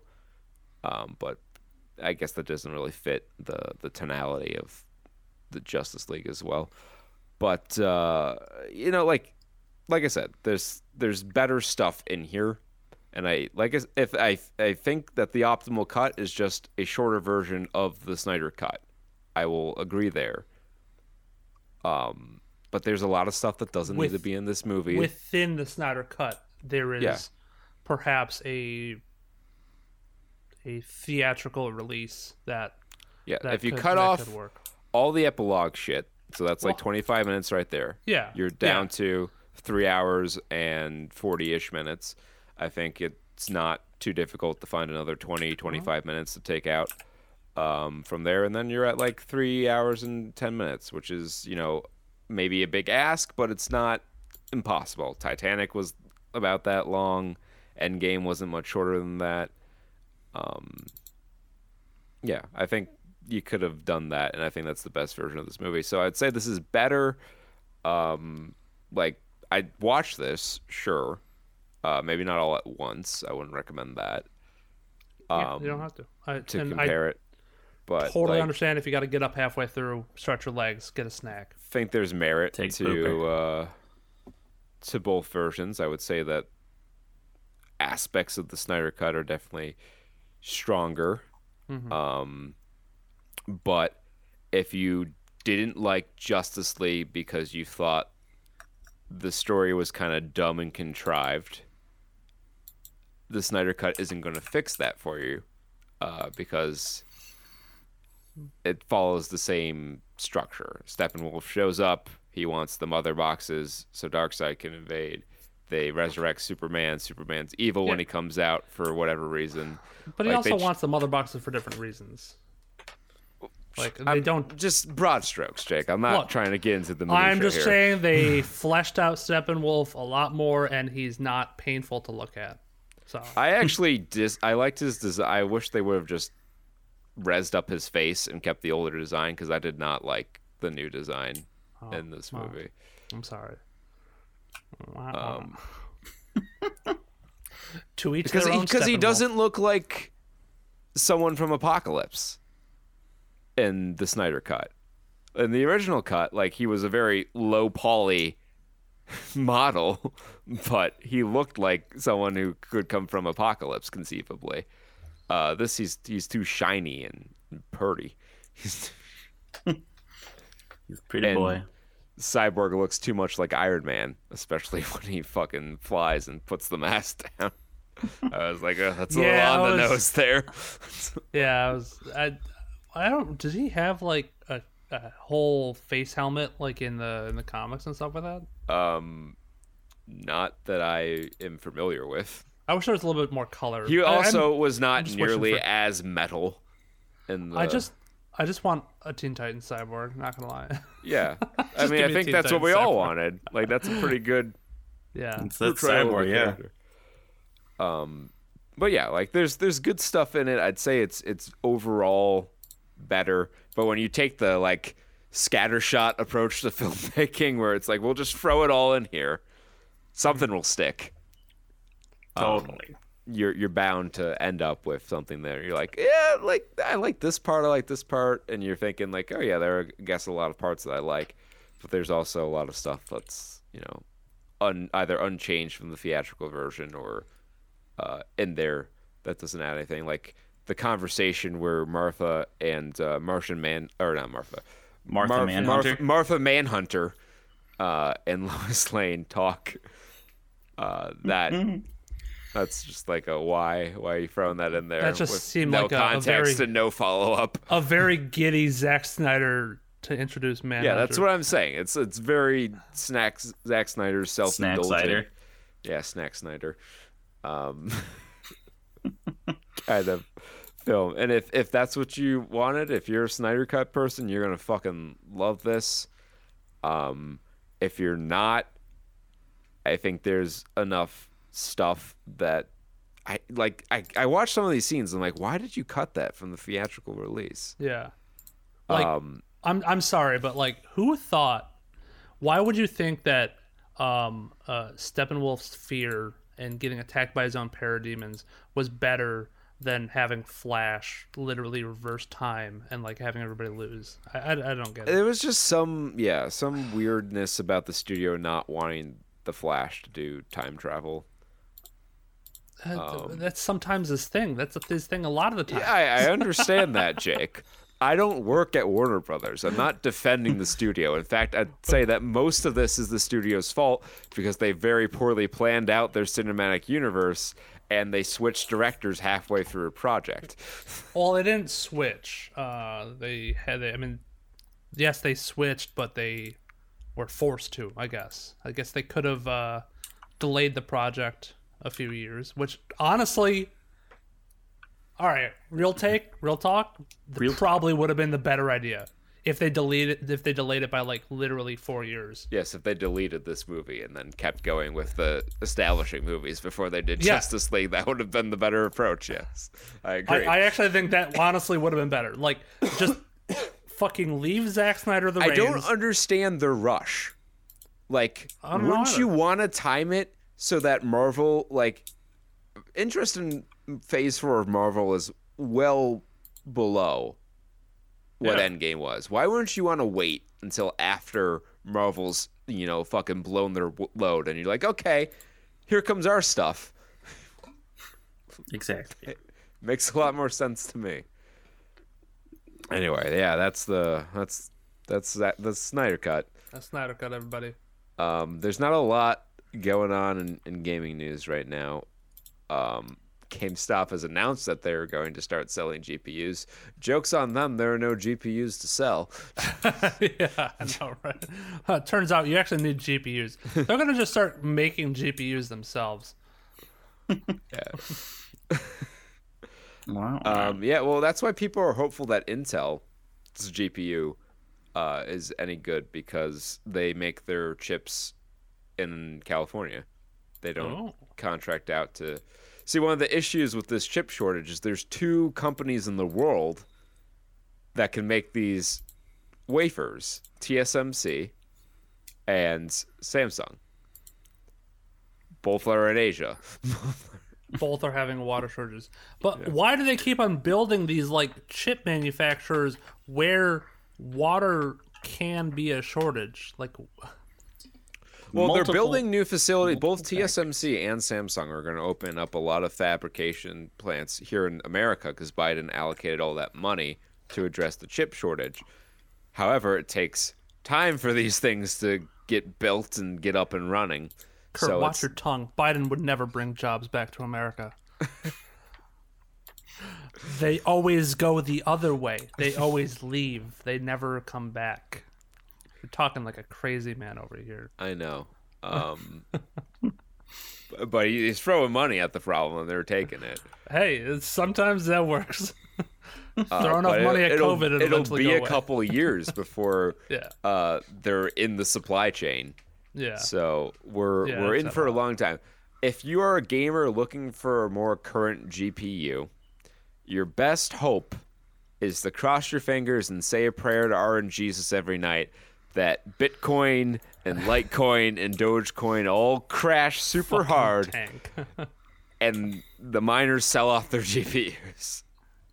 Because that can potentially happen sooner than fixing the supply chain issues that are plaguing this. There are a lot of Linus Tech Tips did a great video about some of the reasons for this chip shortage and all the very complex, like, perfect storm of shit that's happened to make this the crisis that it is. I recommend checking that out because he goes into a lot more stuff than I have time to go into because we spent 25 minutes talking about the Snyder Cut. Hades claimed up at the 2021 BAFTA Game Awards. Good. It deserves every award that it gets. Maybe I should pick that game up. Yeah, it's pretty fun. MTG Arena has dropped for iOS and Android everywhere. Before, I believe it was. Oh, this is older news. Sorry to cut you off, but you sparked it in my head. Jimmy Neutron Brain Blast. This is slightly older news, but Slay the Spire is now available on iOS and Android. So if you've never played Slay the Spire and you want to be able to play it anywhere you go, buy it. Would that be a good one on mobile? Oh yeah, it worked fine on mobile. Probably would be. It works, there's no reason there's not to. touchscreen interface on the Switch, and it's one of the best roguelites out there. So yeah, Slay the Spire, highly recommend. But yeah, so MTG Arena has opened, and I played it. I think I played one game. It was fine. It's a little cluttered, but whatever. But also, it's a big week for Magic actually. Magic Legends has an open beta, but it has taken a beating over monetization and frame rate issues. And also the names of the things that you play in it. Have you heard about that one yet? I just saw you play as like some guy, and then you help like Raul Zarek, I think. No, no. What do you mean? Look up if you find it. So anyone who's played it has kind of noted this, that a lot of the spell names aren't magic cards. They're just things. Oh God! Like how, or they don't do what the magic card does. Like the spell Unearth. Y'all know Unearth. The damage dealing spell that hits enemies in a cross formation. Jesus. You know, classic magic. Spell names are just not. I don't know how you would represent target creature 3C in the serial in a game like that, though. But yeah, certainly damage in a cross pattern is not what I would have come up with. That's silly. I want to see if I can find the I can't find any good articles about it. But if you watch any of the popular content creators review, they talk at length about some of these names that are just the worst. But yeah, no, I watched like I think 30 seconds of it, and the frame rate was abysmal. It does not look super great right now. Well, it's in early access, right? Open beta, yeah. So, well, if it's in beta, I'm not sure how much heavy lifting they can do there. What the fuck was Alpha? Alpha was just a slideshow. Just concept art. It's a storyboard. They just take a camera and go from one piece of paper to the next. Not PC gaming, but I guess it is still gaming. If you like Harry Potter and never thought, hey, what if this was on a plane in Magic the Gathering? Look no further than Strixhaven, because they have their much larger dump of Strixhaven announcements, and they go very in depth into. Learn is the stupidest mechanic. Yeah, sideboard time. Yeah, it's like I'm a commander player. Oh yeah, really thanks for printing all this useless shit on this card. Yeah. Maybe the rules committee will kowtow again and be like, "Oh, learn works in Commander." Learn works. You just have to have a learn side deck. Just like you can have a companion, too. So now you have a learn side deck, your companion, your commander, and your main deck. Mm-hmm. Your main deck is now 90 cards, because you can have 8 cards. You can have 8 cards in your learn deck. 10 lessons. Yes. Everyone's running 89 main decks. I don't even run any learn cards. I just want to thin this deck out. So what else? Yeah, they have a couple new mechanics coming out as well with Magecraft. I like that one. That is basically Storm goodness. And then it's like, oh, you want Storm to be more consistent? Here you go. You ever want to have a counterspell built into your creature? Here's Ward. Oh boy. That seems very interesting. So we'll see how good that is. As well as 5 new commanders. So this will be released with 5 new commander decks that come out as well. But we just know the commanders for those right now. Not much else is known there. I don't know. It could be cool. Yeah, I mean, there's cool stuff in there. I don't like parasitic mechanics, and learn and lesson. They're both gonna be not returning. It's like party. It's like I didn't like party either. I have a lot of these Zendikar cards that are useless to me because I'm not going to fucking pay attention to party. I can see it coming back in the Dungeons and Dragons set. Oh, which it's it honestly probably will. That was the pilot test for this. Because Zendikar was basically a D&D campaign. Yeah. So hopefully Call of Duty, going back to gaming news here, is reportedly returning to World War II this year. Vanguard is the Call of Duty Vanguard is apparently Sledgehammer's follow-up to Call of Duty WW2. Hooray. So we're just we're cycling. We're gonna go through them all again. Where's the Revolutionary or Civil War Call of Duty? No, it was made. I've played it. It's not Call of Duty. It's the History Channel. I played on the GameCube, I think, or was it the Xbox? a Civil Probably War. the Xbox, because I can't imagine that being on the GameCube. Let's see. Civil War History Channel. The console with the lunchbox handle doesn't really strike me as the game to, the platform to have us a game attaché. about the most bloody war in American history. Yeah, okay. So, 360. So I had that on the 360. The History Channel presents Civil War, A Nation Divided.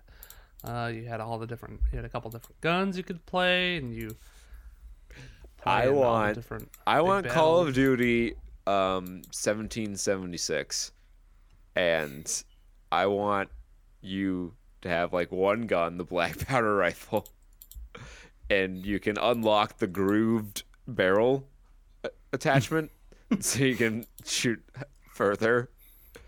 And I want it to be like an interactive QTE mini game to reload it, because you have to put the gunpowder in, tear the packet, pour it in, push it down, load the pellet. Yeah, some of these reload times were just abysmal in this, but it was a lot of Colt rifles that were like, hey, this is like a 6-shooter, but just a longer barrel. Look at that fucking graphics, man. That is 360 era, if I've ever seen Classic. it. That does not look like N64 at all. There was a scope that was the size of the entire gun. They had early era snipers, which I don't even know. They used duct tape a spyglass to your. Pretty much, yep. To your yeah, and then you had a Gatling gun that I think you got one time. Yeah, because the Army's response to the Maxim machine gun was, "You're gonna waste bullets with that. Why do you want to shoot that much? It's bad. Put it away." None of that. Give me more of those lead balls, those unaerodynamic lead balls. Come on. I remember that episode of Justice League where they go back in time to the Jonah Hex time, and they shoot their like Colt revolvers at Wonder Woman, and she's like, "Those are the biggest, slowest bullets I have ever seen." There's a fan site called HaloME.NU that lets you revisit the joy of leaving an Xbox idling in the living room with your Halo disc in as it plays menu music from the Halo franchise. Halo.me. No, HaloME.NU.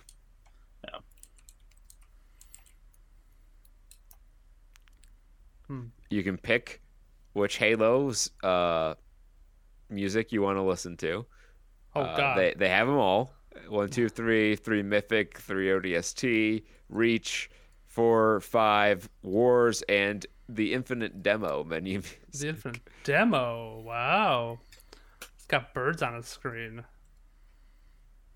And not only does it play the music, it shows you the FM the video from the menu before you press start.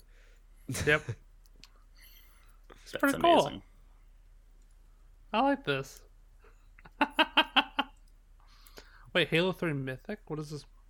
Yeah. Is this like a special version, or I guess. is the only thing different just that it has Mythic underneath it? No, it's not. No, it has the Master Chief as the video. Master Chef, yeah, okay. Instead of the fucking apocalyptic storm of the original Halo 3 menu. Man, that brought me back. Yeah. So that's a thing you can waste your time with. Much like you can waste your time with the 3 fantastic Supermen. Hoo-wee. One of the worst movies I've ever seen, from a technical perspective, at least. I don't know what kind of ist the portrayal of the mute Superman was, but it is one of them. I believe that's ableist. Ableist, yeah. I've never had the opportunity to interact with someone who was mute, but I don't think that's how they communicate. What do they nickname him? Jumping Bean? Which is also not great because Jumping Bean. He looks like he could possibly be Mexican. Yeah. All right, so this this is the most 60s movie I've ever seen. Yeah, it was very 60s. This is a movie in the sense that it is a moving picture accompanied by sound. Its resemblance to a movie beyond that kind of falls apart a little bit. It makes some bold choices, like, you know how when in these superhero movies, like in Wonder Woman or in Justice League, when Wonder Woman's on the scene, they like anytime she like fucking moves a quarter inch, they play her fucking song.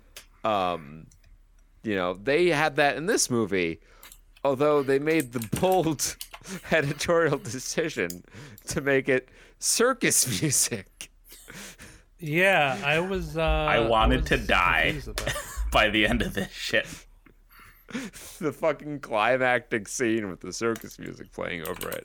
I'm like, no. Wait, which of the two theme tracks? Wait, which of the So there is the one that's a little more like epic. But there's one like in the opening scene when they're doing the heist and they're like bouncing around on trampolines and doing gymnastics and they're playing circus music, and this is like literally some shit you'd see in one of the rings of a circus. I'm like, you know, this is a unexpected amount of self-awareness from this movie.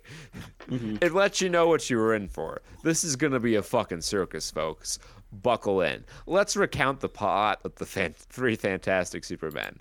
So 2 of them rob the Pentagon, and then some fucking blast hard cheese motherfucker from the FBI shows up and he's like, look at how big my pecs are and my abs. Can I join you in one of your bulletproof suits that protects you from everything but fire? Gee, wonder if that's going to come up later in the movie. I wonder if that's going to come up at the very fucking end of the movie. And they're like, Sure. Totally. I'm George Complete Clooney. stranger. I've never done this before, but yes, join our team of fantastic Supermen. You've got some sick moves in there.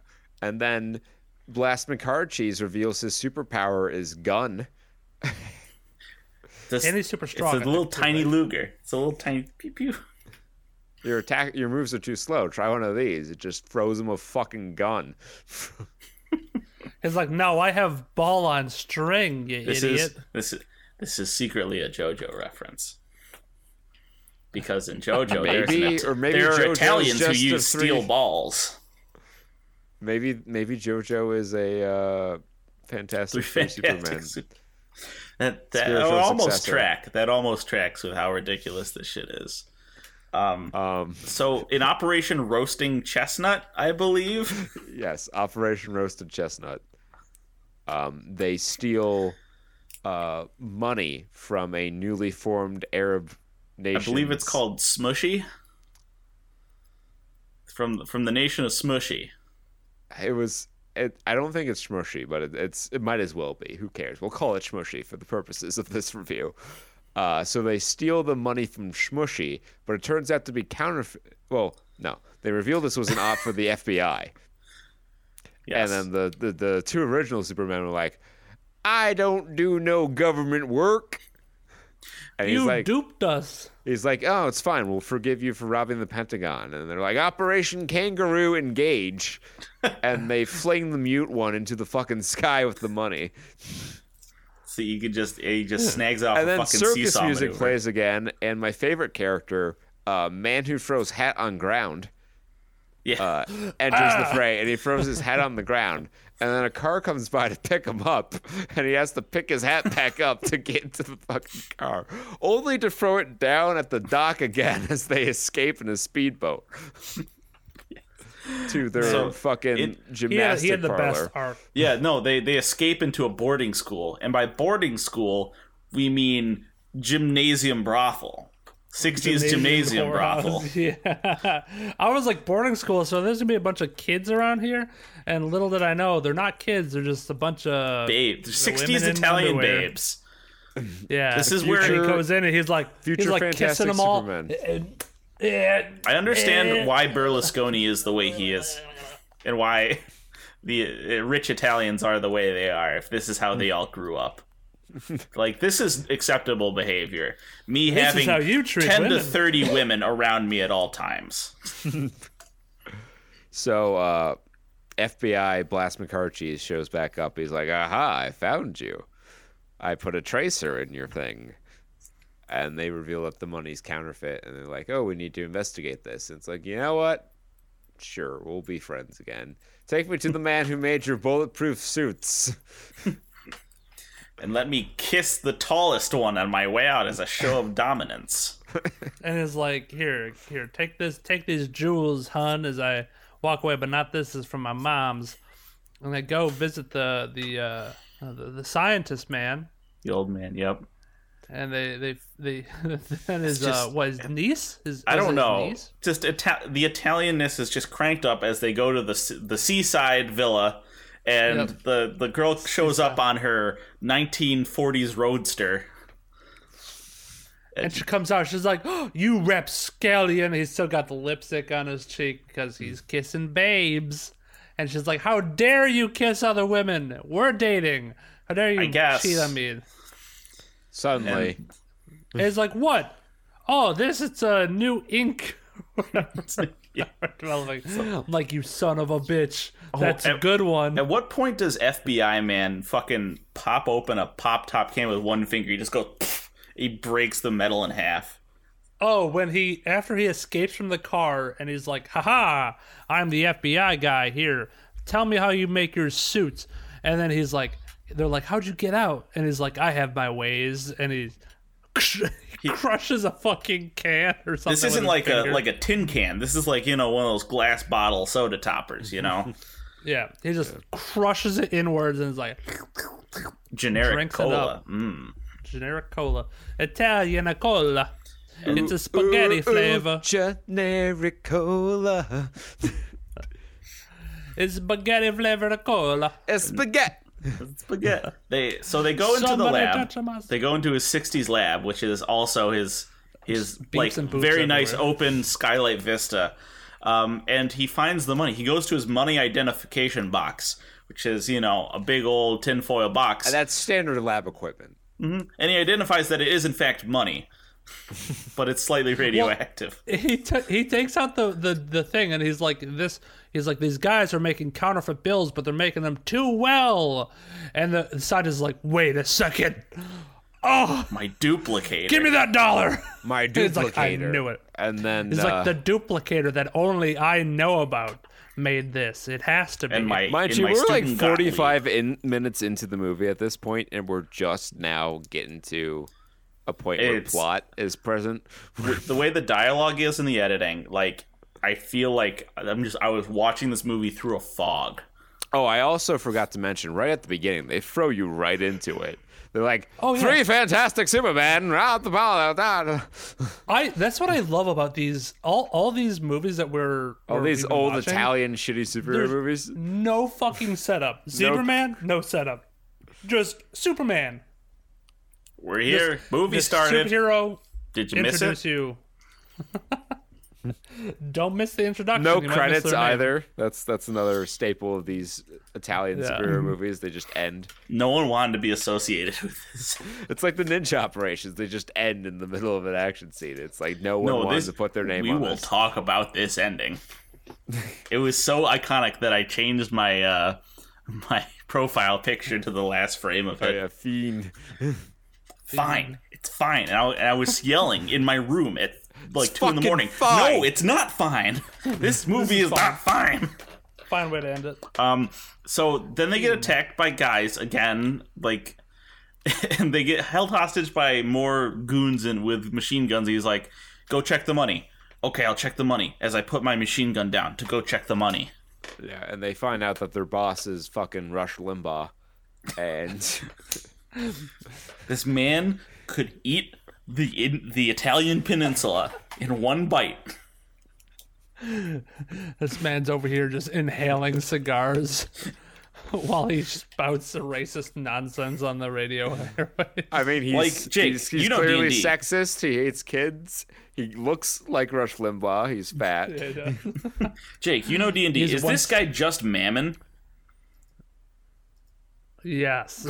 He's just Mammon. Man. I know what that means. Yes. Yeah, so he changed his name from Gottlieb to Golem. He's like, I'm Mr. Golem now. I'm Golem. Wait, no, we didn't even. We have to get introduced to the children prison island first. Yeah, the children cult island. Golem's his prison island. Where they go and there's like, why is there a moat on this?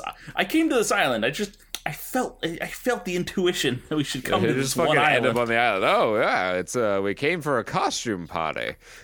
Don't worry, as I can, and the FBI guy's like, watch as I conspicuously remove the suction cup from my shoes. This won't come into play later. He's like, I can't walk around anywhere with these they don't have cups. suction cups. Oh, we didn't talk about like evil blonde lady. She's evil and blonde. Didn't we? She's evil and blonde. She's there. That's okay. Yeah, we covered. Did it? Okay. Yeah. No. Back to the kids in like pastel. There's like it's like a cult. They just walk in and there's like kids on this island. And I'm like, why is there kids on this island? This is really weird. It turns out to be vitally important to the plot.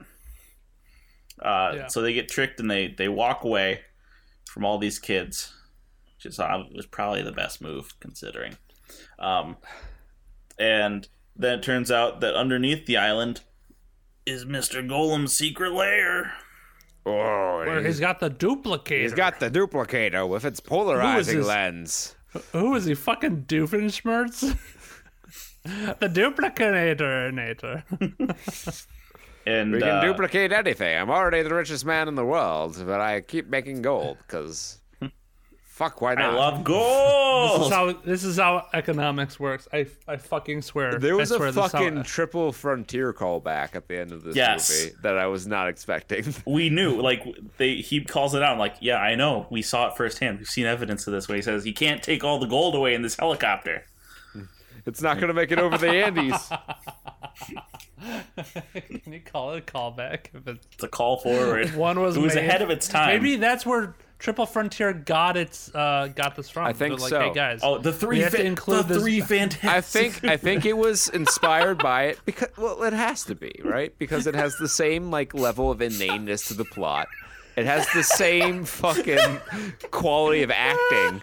Editing's a little bit better in Triple Frontier, just a smidge. It has the same like main Triple plot. Frontier is a Fantastic Supermen remake. It's a soft reboot. It's a spiritual successor. I'm so all right. It's my day is so fast. Three Fantastic Supermen, Triple Frontier. You think that's a coincidence? Guys, if we go about making this fucking movie, we have to keep the plot point as the helicopter can't get too high if it has too much money in it. It's an important symbolic gesture about the negative consequences of greed. And then we will shoot the main villain and then make the second worst cut in the history of cinema. Yeah, and he'll just stumble backward for 5 minutes. The first worst cut in the history of cinema is they fucking run over 2 guards. And they filmed this by filming the car, filming the 2 guys, cutting to the 2 guys, and then cutting back to the car with the guys nowhere to be seen. Oh, the implication being they were run over. I gotta find it. No, I was thinking of like some of the worst cuts for me were the ones where like a guy would get shot, and in the middle of the action, they cut to an entire different location. They just forget that. Like that's bad, like cuts in terms of like continuity editing, but like in terms of pulling off an effect where you're running over people, the way they edited it was just god awful. Same with the fucking gun, because they couldn't afford a squib, so they just like showed you the gun and then him going like with no sense that these 2 events are connected. Absolutely. Like, I love it where he's just like, okay, I'll shoot you then. He just fucking shoots the dude. But then the guy's not dead? Then the doctor man's not dead after he gets shot? That doesn't make sense. Yeah. Oh, no, because he was working on the new bulletproof suit when they kidnapped him, and no one gave him any time to change. Direct line from the movie, by the way. Yeah. No, I didn't change. No one gave me any time to change. Yeah. So they're at this point they're infiltrating the school, and Golem is gonna just freeze kids to death and clone them. No, he cloned them first. And he's like, now I have my duplicates, and they're perfect. Even though they're the same. As he gropes the one woman. Yeah. He's like using her tits as knobs to control his fucking cold machine. Yeah. And now I'll kill them, and then all his henchmen are like, your sadism is getting out of control, and he shoots them. He's like, is it? And it's like the same two actors get shot like 4 times. It's because they knew how to do it. I'm pretty sure the John Oates looking motherfucker got shot at least 6 times. We should talk about the special effects. So, first of all, in light of the other special effects in this movie, the remote car, I'm pretty sure, is just a guy under the dashboard. He's got his hand like raised up to get the steering wheel, and his other hands to push the gas pedals. Yeah, and they're just like, just go forward and don't turn. We won't make you turn at all. Just hold the steering wheel straight, and when we say stop, stop. Because the other effects in this movie are the duplication effect, otherwise known as we just learned what a double exposure is. We learned that trick out of film editing 101. And then the other one was we learned how to overlay an effect on film because when the clones die, they freeze, and then someone draws squiggly lines on them, and then they explode into glass. That was great. I like that. By which I mean the same pile of glass. They just cut to the smoke coming off of that one prop they had. Sometimes it's in the shape of the person too. It's outlined in their legs. Mm-hmm. Oh yeah, no, they couldn't do that one twice. That was too expensive. They could only do it the once. So the one, They just want to the one fembot explodes like that, and the other one, like what the fuck was how brutal that shit was? Like that was unnecessarily violent for this fucking movie that has circus music playing in its action scenes. There was one part in the middle that like really got me going. Was when I think it was the big strong man, the FBI guy, was like, because like they don't kill, right? They're like all about, we don't like killing. Yeah. But sometimes if we throw them but off my the roof, superpower is gun. So this guy is like, there's the kid who's on the tower. He like talking about? He like takes off his helmet or something like that, and he punches him right in the face. And then he like, or no, with his Italian kung fu, his jujitsu, and then he looks at him like mortified. Like he punches him and then looks at him mortified, like he's sunk in his face, and he's like, "This guy's fucking dead." And he's like, "What have I done?" Y'all don't remember the one where the kid was randomly on the tower for some reason, and he's gonna die, but he's slowly saving the kid as the circus music plays. He's like, "I'm gonna die!" And like, bah, bah, bah, bah, bah, bah, bah, bah, bah. As he's walking up the fucking side of the building. Oh yeah, and then why don't we just? So he has to fight his clones. Yeah, they clone the FBI guy, but the cross polarizer's broken, so the scar's on the wrong side of the face. The duplicator's useless. He fights the clones. They don't have suction cups, so they use that to win the day by walking on the ceiling. They break out Muscle Man. We discuss the Triple Frontier. Yep. That happens. Then they fall into 4th grade Scooby-Doo traps. Yeah. They get out of those. And it just kind of meanders until they wrap it up. They save the doctor. He explains about the bulletproof suit. He destroys his own duplicator. He's like, I've made a horrible mistake. And then they Golem steal dies from the somehow. Pentagon again. I think the thing falls on him, doesn't he? I feel like he explodes. Because he's a clone too. Falls off the edge. Yeah. Shit. Oh, no, Like, he falls off the side. Golem falls off the edge of the building. Yeah, after he gets shot. Yep. And stumbles back for 25 minutes. Yeah. And So, yes. So they explain they wrap up some bullshit. They're talking, and the 2 original Supermen steal from the Pentagon again the money. And then my candidate for the worst edit in this film is the last frame of this fucking movie, in which they're So the two grifters realize that the money is fake, so they throw it out the back for people to come and grab it. And they drive off into the sunset. Except it pauses like at the last second, and it was almost like a jump scare. I was like, okay, the movie's over. Oh god, oh god, this fucking movie, and it reverses. It plays everything in reverse and freeze frames as some bullshit moral comes across the. It's like, remember, kids, there's more to steal around the corner. Arrivederci. And then it just says fine. And the movie's over. So, Peter, would you say you like the three Fantastic Supermen? Yes. No, this is true. These are truly the shitty Avengers. Yes, like your is up there too, but it's like charmingly bad. And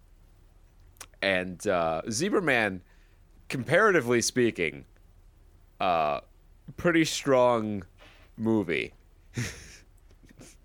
Mm-hmm. So this felt like a return to true form for the shitty Avengers. Like this was definitely a Supersonic Man or Puma Man level entry here.